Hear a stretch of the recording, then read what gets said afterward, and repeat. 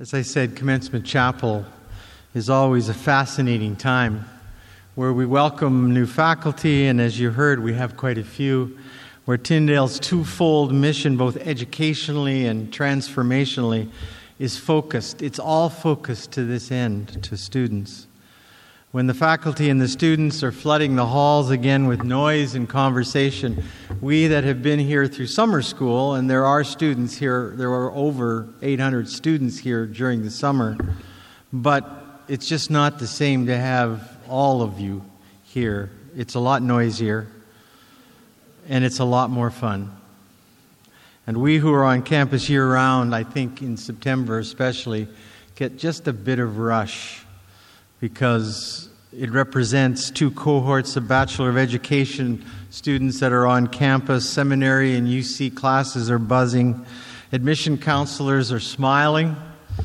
Campus operations gets to see how the new classrooms are functioning after a summer of work, and it was just right to the end, and you walked into a classroom that was finished if you had seen it maybe 6 days before.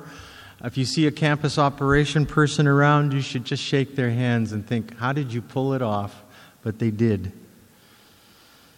Grass is now completed.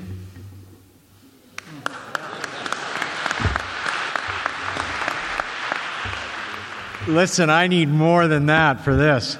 The grass is now completed.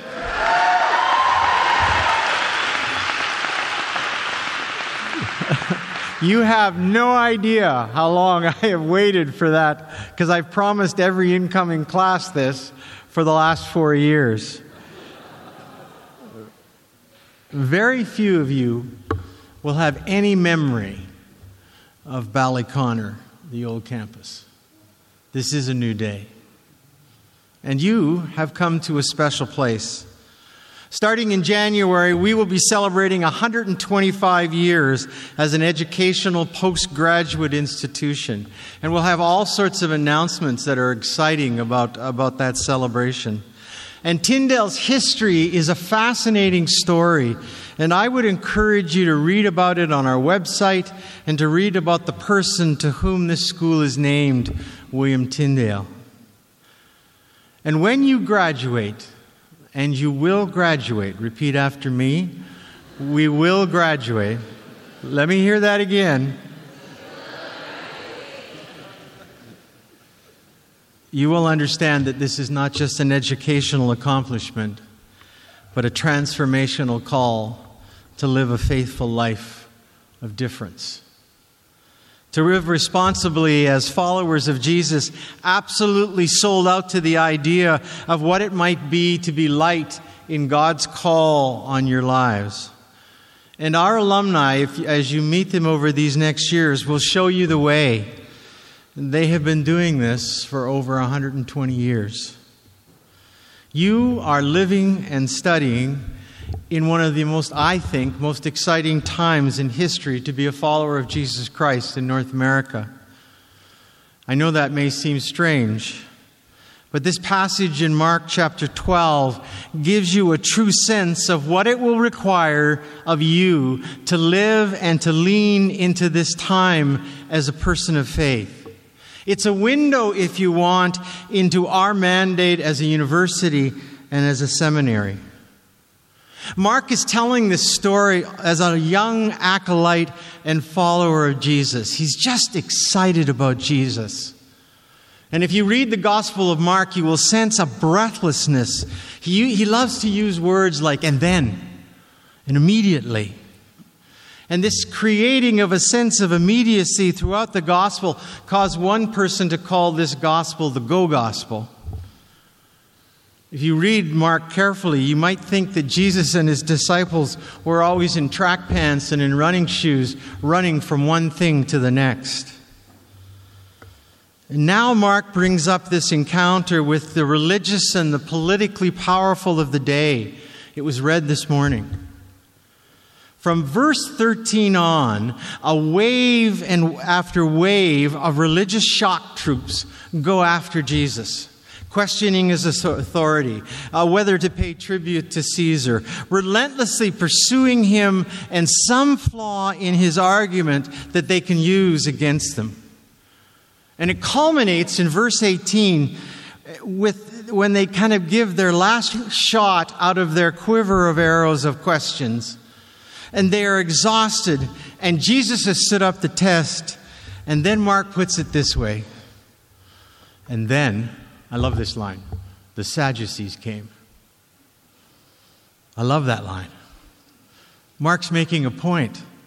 He's trying to portray a feeling, an emotion in the moment. Here is Jesus, his Jesus, still on his toes, ready for the next question from those who have been sparring with him with questions and attempts and verbal traps. But instead, they fail and they bring in a fresh troop of questioners. Then the Sadducees came. It appears this was the strategy all along. The powers that be wanted to continue the onslaught after Jesus had been worn down. And now they bring out the heavy hitters, and they've arrived. And they give their best if you read the story again. In truth, what they really do is they expose their intellectual arrogance with absurd theological questions designed to discredit Jesus' position on the resurrection of the dead and the immortality of the soul. This is not the time at a Commencement chapel for me to talk about those theological questions. You can ask your faculty, your professors. What you need to know is they just keep coming at him, and he keeps giving it back. If you want a reason for why you need to develop a Christian mind and why this is the place you should have come, here it is. Jesus' answers to the Sadducees are tight. They are clear. He is not threatened. He is secured in his place. He knows what's going on. And this inquisition, he ends with this wonderful little dig in verse 27, a dig at the Sadducees and the foundations of their faith. He says this, I love this too. This is one of my favorite encounters. He's not the God of the dead, but the God of the living. You are therefore greatly mistaken.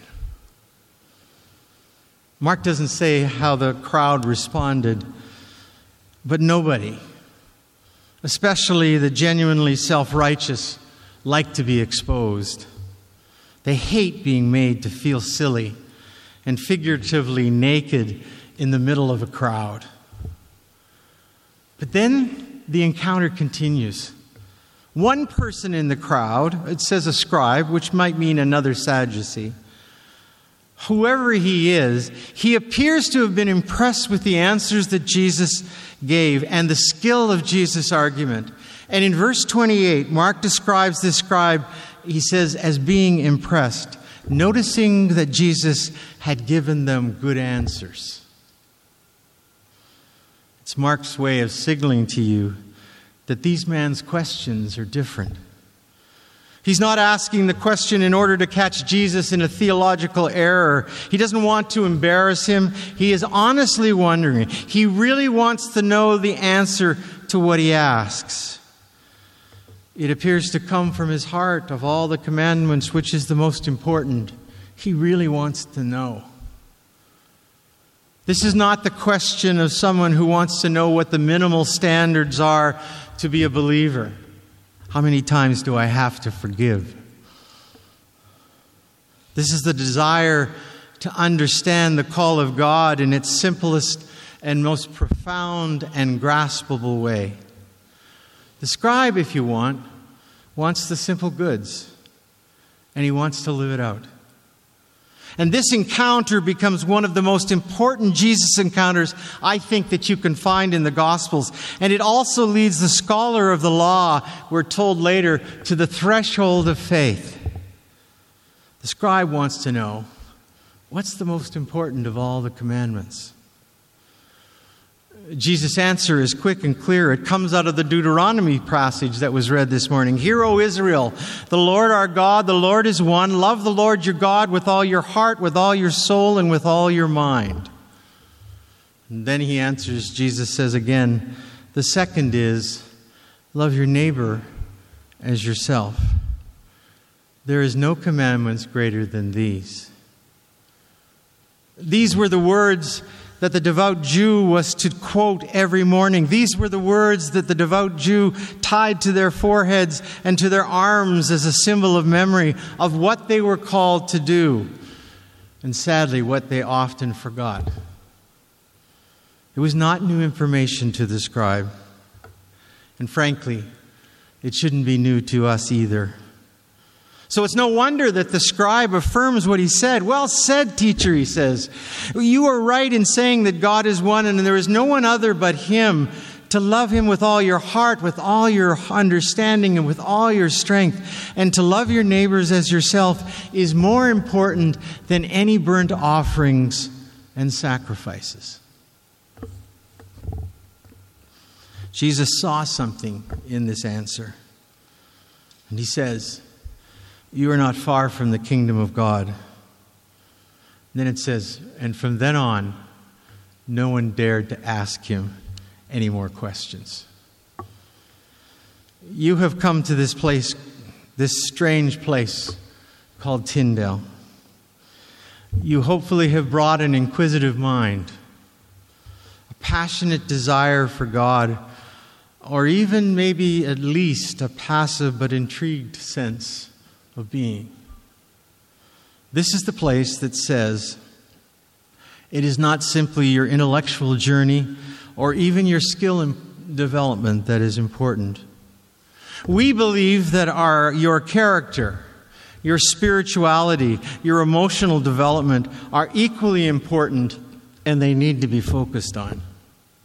The greatest of all commands is a call to love God with everything that you have and everything that you are.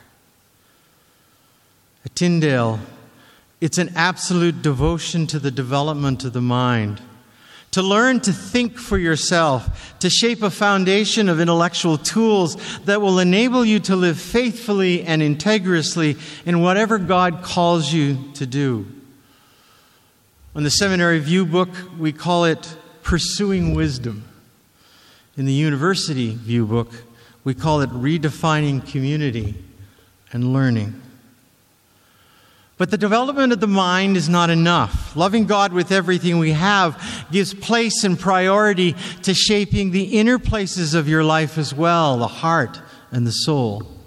In a world where it appears that truth is up for grabs, and that character and compassion are less important than ideological positioning, it's a time for people of faith to reoccupy a higher ground. So hear this. You will learn at this university and at this graduate school of theology that to make our love for God with all our heart, with all our soul and our mind complete, you will also have to recognize the other, to love your neighbor as much as you love God and yourself. Righteousness without compassion and love is cold and hard. And compassion and love without righteousness is careless and, frankly, intellectually dishonest. We will want you to learn to hold these two things in a kind of sacred tension, where compassion and integrity of living actually are evidential affirmations that true faith actually exists. Loving God with your whole self claws at you. It seeks to expand your world rather than make it smaller. It's unafraid of questions that might be uncomfortable or even disruptive of the little boxes that you've lived in up to this time. Sometimes it isn't even reasonable. It's just full of imagination and passion and the Spirit of God. And that's why those who argue for doctrinal purity and treat people different than themselves with injustice and hatred are so out of touch with what God's intent is. There is a strong implication here in what Jesus says, that you shall love your neighbor as yourself, is a proof that God is God, and that if we love this God with all our heart and our mind and our soul and our strength, and if we have truly experienced that in our own lives, it will have relational consequences. John's letter picks it up. How can you say you love God and not love others? I have my latest John Wesley quote from James Pedler. Where are you, James? Thank you. Wesley said, "Without love, all learning is but splendid ignorance and pompous folly." I love that. Little cheer for John Wesley. Well, that was a little cheer. One of the most wonderful sections of this passage is Jesus' affirmation of the scribe. After the scribe acknowledges the grasp of the two laws, he says, "You are not far from the kingdom of God." Each day of your education here will begin with choices. Are you open? Are you open? Are you open to growing and to learning, to questioning? Are you open to allowing your mind to be stretched and maybe even at some points be uncomfortable? Are you willing to live more and more deeply into the promise of a God's love on your life? Are you open to learning to think? Are you open to being formed in your character in such a way as that you are peculiarly out of sync in the world that God has placed you? Are you willing to live the particularity of faith that dwells on things that really matter? What is true? What is noble? What is right? What is pure? What is lovely? What is admirable? What is excellent? And what is praiseworthy? And if you are, then welcome to the journey and welcome to the Tyndale experience. Welcome to a university and a seminary that wants to shape the people that will live a peculiar and a particular mission of influence in the world. People who want to live the challenge from this passage, not only because Jesus said it, but because Jesus did it. Welcome to Tyndale.